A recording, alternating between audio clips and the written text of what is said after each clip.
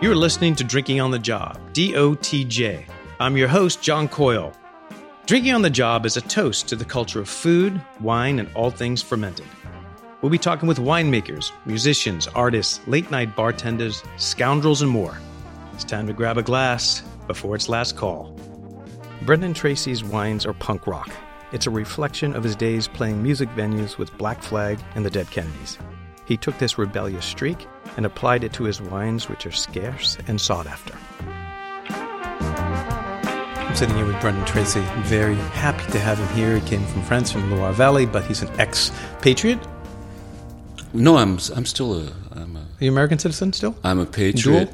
Dual nationality. Okay. Yeah, I was born in Morristown, New Jersey, not far from here. Okay.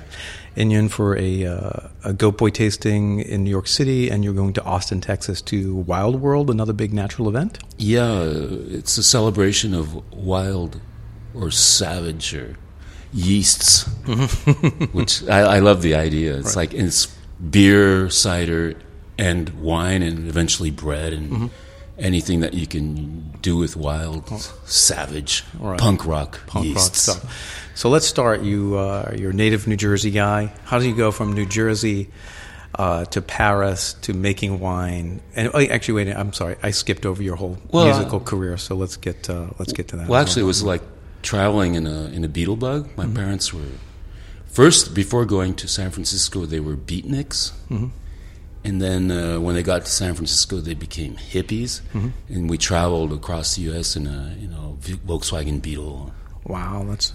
And we got there in 63 or 64. I was just a little kid, so I have this sort of memory of Morristown, where I was born, and because George Washington had his headquarters there, I was back the first time I did a tasting event here for T. Edward and Byron Bates, Goat Boy Selections. I sort of went there just to check out the city where I was born and where I went to kindergarten and school. And because this place being Washington's headquarters, nothing had changed at all. And it was like, I was astonished because I was imagining that the whole place, usually when you go back from what I've read, some place where you were born 40 years out later or 50 years, it's totally changed. And it was exactly the way I remembered it. So that's Morristown, New Jersey. Yeah. Right. That's kind of crazy. I think the irony that you now live in the Loire Valley, which is the Jardin of France, the Garden of France, and you came from the Garden State. Yeah, absolutely. And it's the sort of same philosophy, because where I live, it's like the castle country. All the kings and queens of France love that region because the climate is so mild. And I guess the wines are really good. They love the wines there. And there's something magical. And there's the same tradition about, keeping the place pretty much intact around the castles, and there's so many castles in that area. The Loire Valley is absolutely beautiful. I've been a number of times to taste. So most people know the Loire Valley for Sancerre and Muscadet. Okay. But before we get to the wine part of this incredible journey, your life, I'd love to talk about your life in San Francisco. Prior to going to Paris. So you were in a punk band, The Insults. Actually, I had two going back and forths between San Francisco and France. When we traveled across the U.S. in this VW Beetle bug, we got there in 63, I remember now. So I grew up there and stayed there till 67. And my parents wanted to just rent a house and go off for 2 years and travel around North America and Europe. So we went to Mexico, and north of Mexico City, in a place called San Miguel de Allende in the state of Guanajuato. And I went to school in Mexico with my sister, Sheila. And we stayed there for a while. I actually, at the end, I was almost speaking fluent Spanish. Whatever. And then we went to France, because my mom's French, and I guess my parents had this idea that we'd be there, but it was... So you had this vagabond lifestyle. Yeah. You're like living out of a van with your family, a VW Bug. It sounds very Ken Kesey's kind of yeah, absolutely. lifestyle. My dad was like a big fan of Jack Kerouac, On the Road, and the Beat Generation, Ginsberg and all, Timothy Leary afterwards for the Kool-Aid, whatever. Sure. So and whatever. And so his thing was like, we were gypsies and we could travel around. Then we went to Canada, because on my dad's side, my grandmother was an English Canadian. We lived in Canada for a while. And then we went back to San Francisco again, and we were right there in the whole hippie psychedelic era. Right. So you were raised in this anti-establishment kind of environment. Oh, totally, right. totally. And we're then vegetarians and smoking weed with my dad. I took LSD with my dad. Holy shit! It's incredible. Yeah, it's like that's. I was a fucking how old were you? Long hair hippie. Wow, how old were you when you dropped acid with your dad?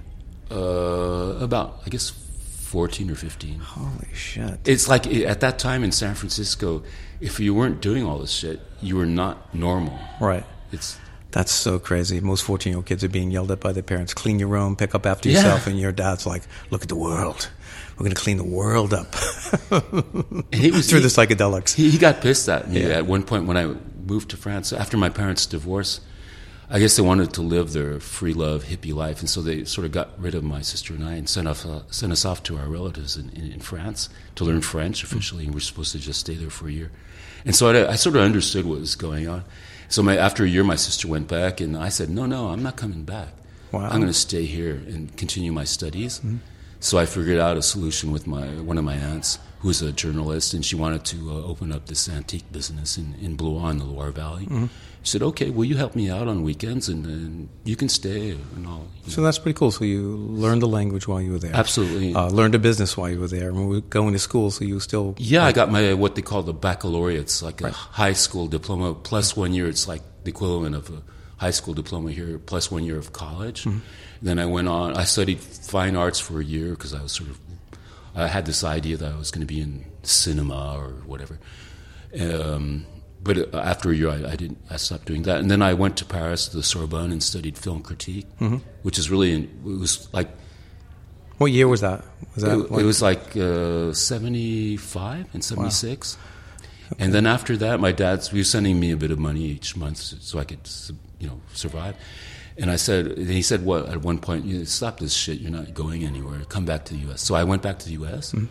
And my mom had got married a second time, and the guy she was married with was in the construction business in Monterey Peninsula. Mm-hmm. And so I worked with him. It was like really exciting.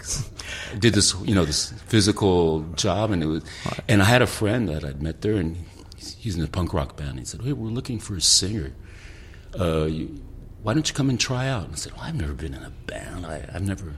Did you play an instrument this time, or just vocals? When I was in San Francisco, and I was in elementary school, I was in the orchestra. They needed a clarinet player, and one of my teachers had made everybody sing in the class, and it turns out that I had this perfect ear and that I could actually sing pretty well. So, but I had never done anything musically since that. So I played in the band, and I played clarinet. But never after that. And it turned out that I still knew how to sing and whatever. And so they got me into that band. And it's like the beginning of the punk rock movement. Right. And there weren't any venues on the Monterey Peninsula at that time. So we'd go to San Francisco and we'd open up for the Dead Kennedys. We played one of the beginning gigs with the Black Flag with Keith Morris, the first singer, and the famous bands in San Francisco at that time, the Avengers, the Mutants. It was a band from Vancouver that would come down, DOA. Sure. So the Dead Kennedys, I remember listening to in Boston, on the radio station in Boston, because of the Kennedy Association. They wouldn't say Dead Kennedys; they called them the DKs. Oh, okay. Kind of crazy. I don't know if that's like. But in San Francisco, it was the Dead Kennedys, of course. Yeah. So that was probably 1979, the Dead Kennedys, right? So I have. A song that I love that I think you will probably know.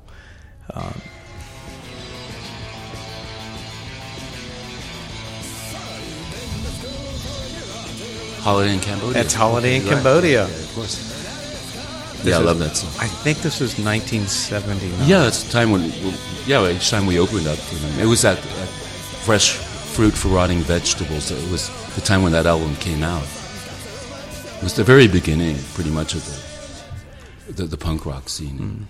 It's very exciting. But what's really weird is that at the time, I didn't even realize, what was going on. It's just like we had this sort of intuitive energy in something. The period was like Ronald Reagan, and you just had to get this shit out. That was like 1979. So 1979 was this kind of weird year. It was the Iran hostage crisis. Yeah, Remember, right. America held hostage. Absolutely. There was the oil embargo. The mayor of San Francisco, Marcone, and Harvey Milk were murdered, assassinated. Yeah, and then there were the guy who shot them was Dan White, and they didn't even the Twinkie scandal, the Twinkie scandal, the Twinkie defense. So Dan White said he lost his mind from eating junk food, and was henceforth called the Twinkie defense. That's so imaginative. He's a punk rocker too, in a sort of way. Yeah, he is, and so he never got. So they didn't get first-degree murder. They only charged him on manslaughter. And then because of that, there were riots in the streets of San Francisco. Right, there were the famous White Riots.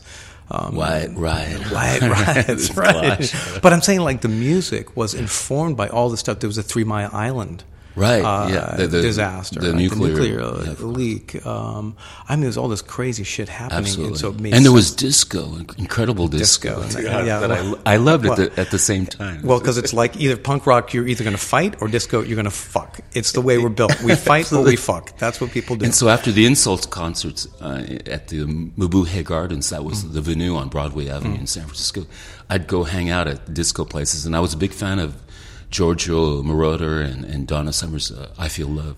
It was like the first electro-techno thing that ever happened. And it was just... I Feel Love, sure. I Feel Love. I feel love, I feel love, I feel love. Yeah, wow. Boy, she's rolling over in her grave now. But, it was a really crazy time, because I was around in 1979. And the beginning of the homosexual thing, too, is like all these things converging, and this is going from this hippie thing, and I guess my desire to be a punk, or being happy about it being a punk, because it sort of happened by accident, but I was really said, well, it's sort of logical, because it's sort of like a way of being revolting against my hippie parents, and that cut off my hair, and just... Which is kind of funny, though. It's the exact same vein, the anti-establishment vein. But you're a punker. You're like, fuck you, and your vegan food, and you probably started eating meat when you're a punker, right? Yeah, absolutely. I'm going to totally fucking rebel. I'm going to have a hamburger, motherfucker. Absolutely. That was a really crazy era. So what's it like on stage with Black Flag? And the just energy, it's sort of like this full life forming educational thing. Right. It's like I was very shy before that. I was just almost autistic. I could be in a room and not open my mouth because I was afraid of saying something stupid, and just be so shy that people would sort of ignore me. And because of the punk rock movement, I just discovered that you got something inside, you just liberate it and scream it and scream it, and just all those bands just and yelling. Don't be complex. Just be uncomplexed. The Sex Pistols. The music is like two instruments: a guitar, a drum, and somebody screaming, yelling. Right. Yeah. Actually, 1979, Sid Vicious died. Yeah. Overdose on heroin. Well, we were far away on the West Coast. We were inspired by that, of course, by the Clash. I really loved. I was inspired by the Buzzcocks and their sort of way of singing, sort of high, octave stuff. And because when we playing, the guitarist had a double stack Marshall amp, and for me to make myself heard, I had to sing in higher octaves in les aigus in French, les aigus. High pitch. Right. So do you remember what you auditioned for the band with? What did you sing? Do you remember? That's a good... I think I sang stuff like garage stuff from the 60s. I was a big fan of the Seeds, Paul Revere and the Raiders. Paul Revere and the Raiders, wow. And so like Stepping Stone, I Don't Want to Be Your Stepping Stone, Gloria, because I love Gloria. Oh, that's a great song. That's an anthem. That's the first song I learned to play and sing. It's like 3 chords. It's like a punk rock, proto thing. Exactly. It's 3 chords, a drum, and so what's crazy to me is I look at you now. I look at the wines that you make, and they are rebellious as anything that's coming out of the Loire Valley, but fantastic. I mean, you have this incredible cult following.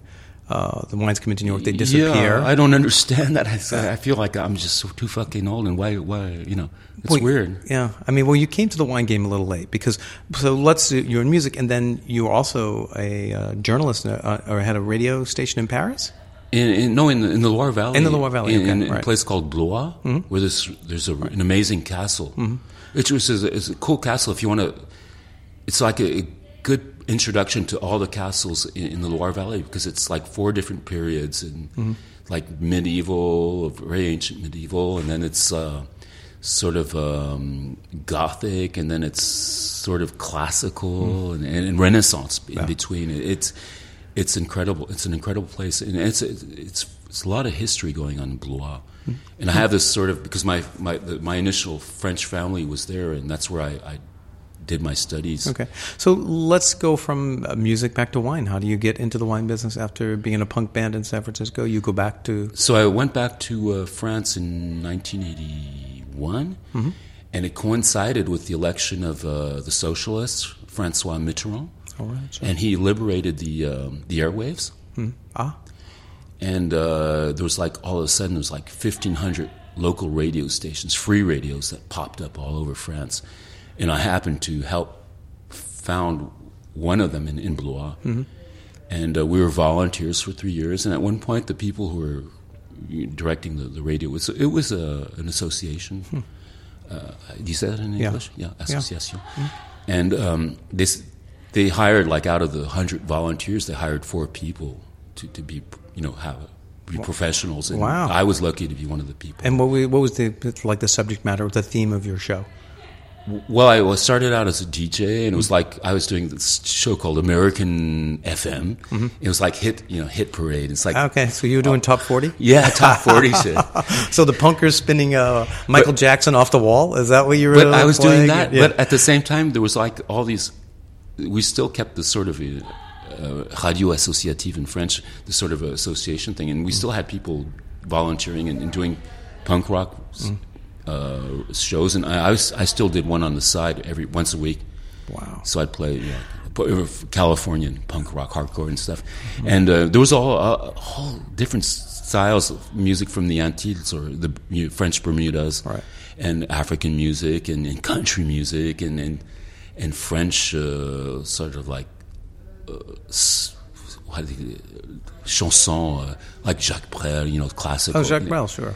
All that stuff, and and classical music. Right. It was just all these different styles of music, and then eventually we sort of figured out that if we wanted to be commercially successful, we had to sort of do this format radio, and so they asked me to be the director of programs, so cool. I did that, and then I did that for a long time, and then at one point they said, well, we need a journalist reporter, so I did this formation at this professional French school, l'École des journalistes in Paris, a crash course, so I could learn how to do interviews and do editing and stuff like that. And so for 15 years, until the end, I was a reporter. And through that job, I met these pioneers in my region. The wine region. The wine region, who were doing natural wines. Right. And like everybody, you taste once and the second time. And the third time, you sort of, wow, it's like I had this mystical...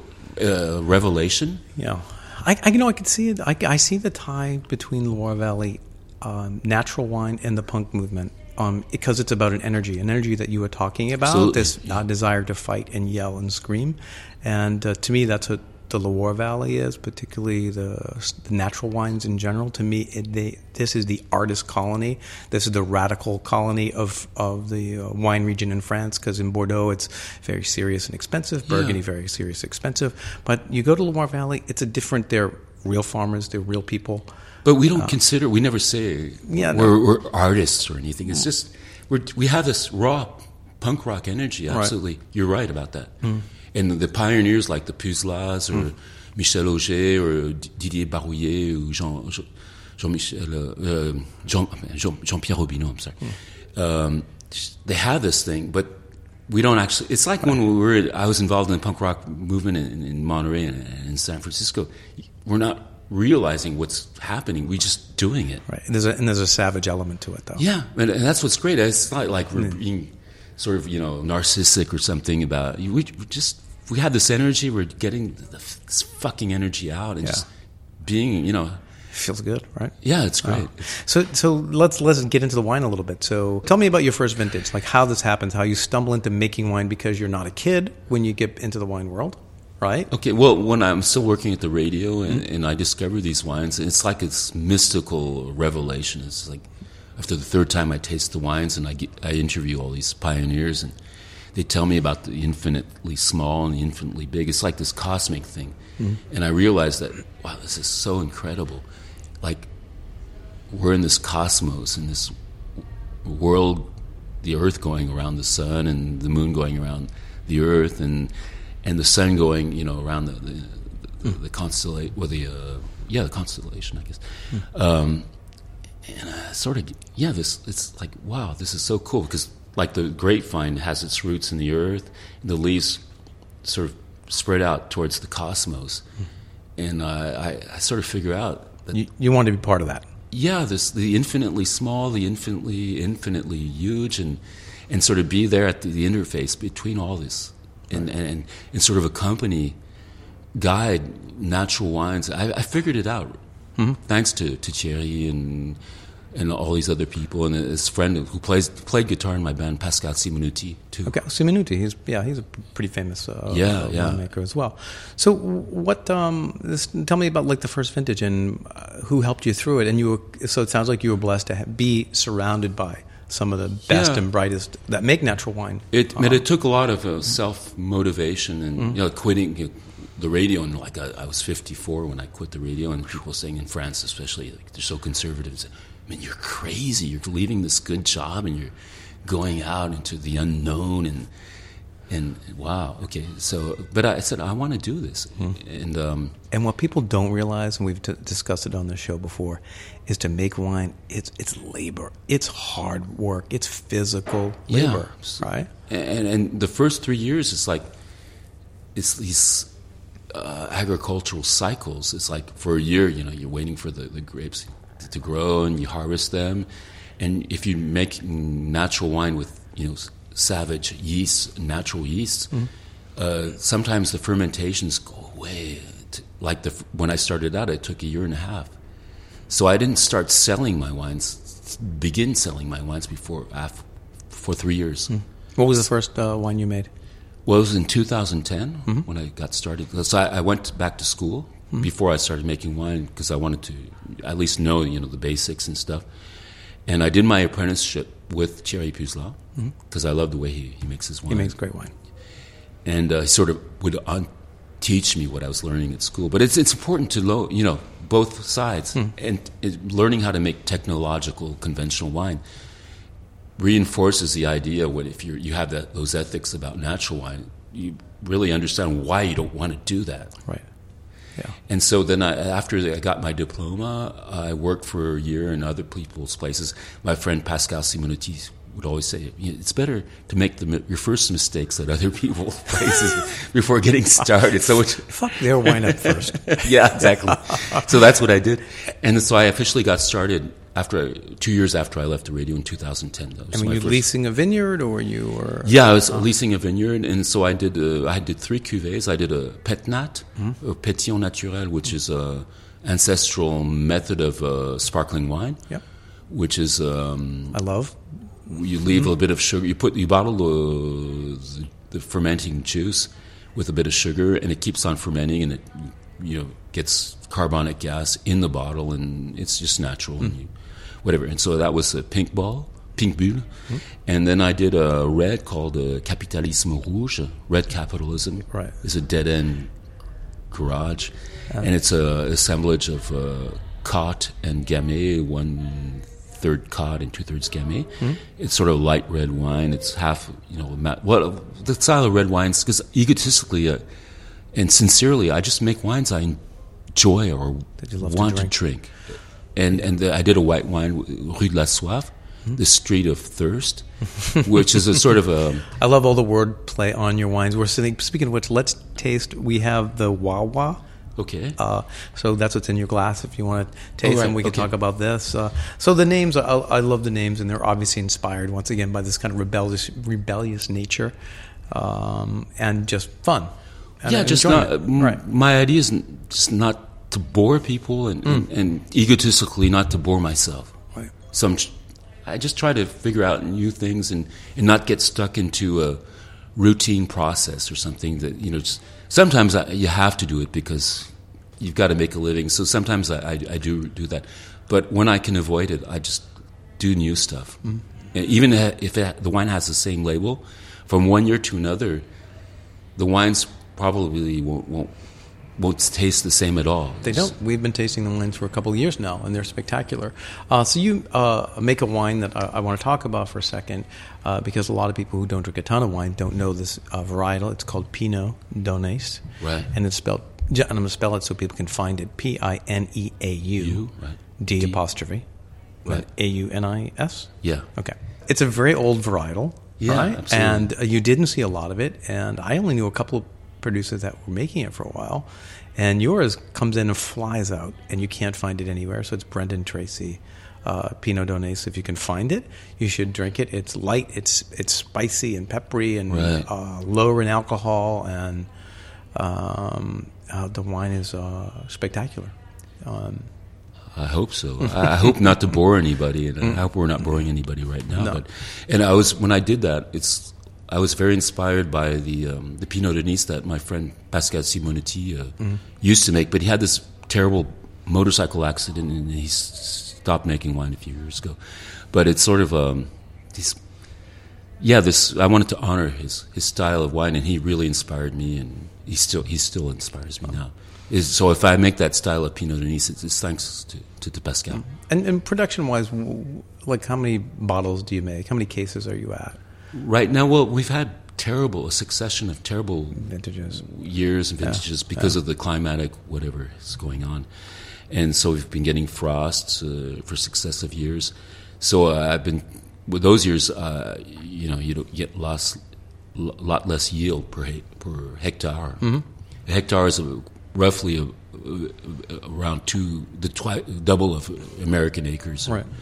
And so in those years, I did like 20 to 22,000 bottles, and in good years, I try to make about 35,000 bottles. So you're like 2,000 to 3,000 cases, really. Okay, yeah, and that's divided among 4 or 5 different wines, and that's why the wine about 12. 12!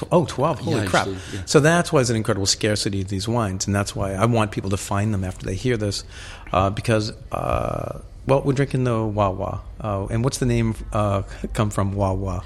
Well, because I play guitar, and it's this pedal effect. Oh, the wah-wah pedal. That Jimi Hendrix and Eric Clapton used in the group Cream, and it was very popular in the late 60s. It's psychedelic, and I just love that effect. Mm-hmm. But the reds and the white do have this energy you talk about, and I think people who first discover natural wine, that's the one thing they noticed. A couple of things, particularly in your wines, there is this energy and vibrancy to them. You just want to put it up to your mouth and have another sip right away. They're lower in alcohol. That's because of the Loire Valley. Yeah, right. Which is great. Which is a choice. I mean, I couldn't imagine making my style of wine like in the south of France or where some more, or in California where there's a lot more sun and sunshine and hot weather, and the alcohol level would go way up, and I just couldn't get these light, drinkable wines that I try to make that I enjoy drinking. Right. I guess I'm sort of a friendly alcoholic. I like wines that you can drink just because you're thirsty, but I have to work and not die right away. So they don't have to. I want them to be just drinkable and just fresh. Fun and fresh and electric. And I have to tell you the difference between drinking wines at 14-15% alcohol and then between the 10 and 12 is night and day. I had dinner last night. Had a bottle of Chateauneuf, almost 15% because it's Chateauneuf, and something else. And it slows you down. You feel it the next day. You have a couple of bottles of these wines. There's not much of a hangover unless you're drinking a lot. or if it's not natural, it has a bunch of sulfites, and then you'll get definite hangover. And that's what people talk about. And it's not bullshit. This is our business. We know that these wines you don't feel bad in the morning, right. if you're just having a bottle of wine. But if you drink 2 or 3 bottles, you might feel a bit sort of foggy or something, or fuzzy. Right. Like the names of one of my cuvées is called Fuzz.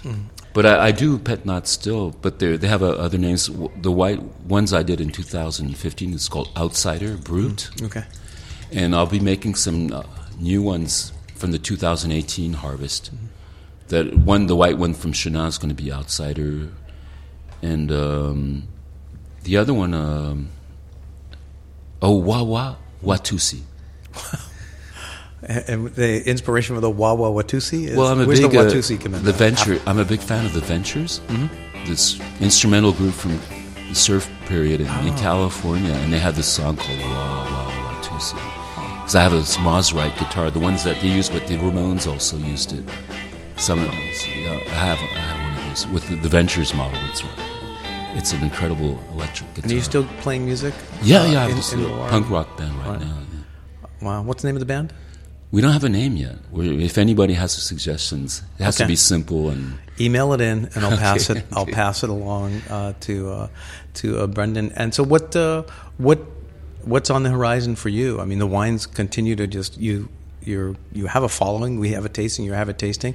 People line up at the table. It happened today. It happens everywhere you are. It seems like. I don't know about that, man. I don't. It's not my problem. You just do what you do. I'm just a big egotist. I just make wines that I enjoy drinking. I'm an alcoholic, and I drink every day, and I just want to proud of that. That's good. Drinks nice wines and not get too drunk so that I can keep living and just do my job and have fun. If I were younger and had the time and the money, go to the north of Portugal, because the climate sort of resembles the Loire, and there's like this big potential in unknown varieties, because my big hobby is seeking out varieties that are sort of forgotten, like the Gamay de Bouze that I use in Wawa Light that we're tasting right now. So it's a Gamay it's a rustic variety that has red pulp and juice, which is, just totally uncommon. And I seek out these parcels that were ripped out by the AOPs and the AOCs, right? Which are it's very dramatic, because they sort of, the AOP, AOC, which I respect. Maybe there was some reason for doing that at one point, but they sort of formatted people and the winemakers and everything, and it just, those are two governing bodies that say this is what you're going to grow in this area, and there's no ifs, ands, or buts. And if you don't do this, you don't get the label of, for instance, Marula has Chinon. He's like, I don't want to, I want to do this, I want to do that, and they're like, no, it can't be Chinon. And he's like, all right, screw it, then I'm not Chinon, and he just names his single parcel. And I think that's what makes the Loire Valley very cool. It is this kind of like, don't tell me what to do. Yeah, don't tread on me, man. Anarchist or libertarian punk rock thing. It's there. You go there, and you go to the festivals, you go to the Dive, and you go to these different shows, and you can see it's just like, it's why it's become so popular, because it's a great destination. But the free thinking and the free doing, as far as winemaking is, I can't think of many places that are, that have this kind of ethos. Really? I've traveled. I will say I'm going to Portugal, and I just had Natalie Jessa on from Gota Wines, and she's doing the same thing you're doing. She's exploring all these varietals and replanting and finding lost vineyards and loving what she's doing. Okay. But Loire is special. I have to meet her. She's special. But the Loire Valley is a very special place. Nicolas Joly was on a prior episode and invited us all to come to his 12th century castle, I believe. So we're going to put a crew together to go see Nicolas Joly. That'd be nice. That'd be very I've cool. never been there. Yeah. So how often are you on the road, like out at shows? Or you love coming back to the U.S., I'm sure. Yeah, I travel about 3 or 4 times. I try to go to different places where I haven't been. My big project would be, because I've just recently started exporting wine, because there's this fad, I guess, or interest in the Asiatic countries. So just recently I've been exporting wine to Japan, China, Thailand, and South Korea. Wow. And have you been working? No, not yet, but I'm really fascinated by that culture, because there's sort of this mixture between tradition, very ancient traditions, and they're into like hyper modern technology, and I just find that so totally amazing. It's fascinating. It is cool. You know what's very cool is lots of great sushi places in New York City, and we always talk about food and wine on the show a little bit. And natural wine, particularly pet nats, I think, but natural wine in general, because of the low alcohol, because of this natural kind of spice, umami thing that happens in a lot of the wines, they are a perfect match for sushi and Korean food. And apparently that's what the Asiatics love about my wines. It just goes really well with their style of cuisine. That's why I was thinking it's blowing up. It makes sense. The food wine thing makes you put the two together and you got your peanut butter and jelly. People are like, ooh, I got the eureka moment. Absolutely. But I want to say thank you for being on the show, and I totally appreciate it. I've been wanting to get you on, and I know you just came from dinner, and I grabbed you when I went over and grabbed you before you went out and destroyed New York City. I wanted to catch you. I'm happy I wasn't so drunk that I couldn't say something in at least feasibly not too unintelligent or something. And the time went really fast, so I wasn't bored. So thank you. I don't think you're a talented interviewer. Thank you, and I want everybody to find your wine, and good luck finding them. I know that you have to just punch in Wine Searcher. There's a scarcity element here for sure, but I guarantee you, if you find Wawa Light, if you find the Pinot Donés, or if you find the Roma Verde or the Pet Nats, you will be happy and think sushi, think Korean, and you'll be even happier. And if you come through the Loire Valley, if you're in my neighborhood, just ring me up, and if I'm there, I'd be happy to. Okay, cool. Thanks a lot. Thank you, man. Appreciate it, Brendan. I appreciate it. Thanks again for listening. Don't forget to check us out at dotjpodcast.com. Until then, I'll see you at the bar.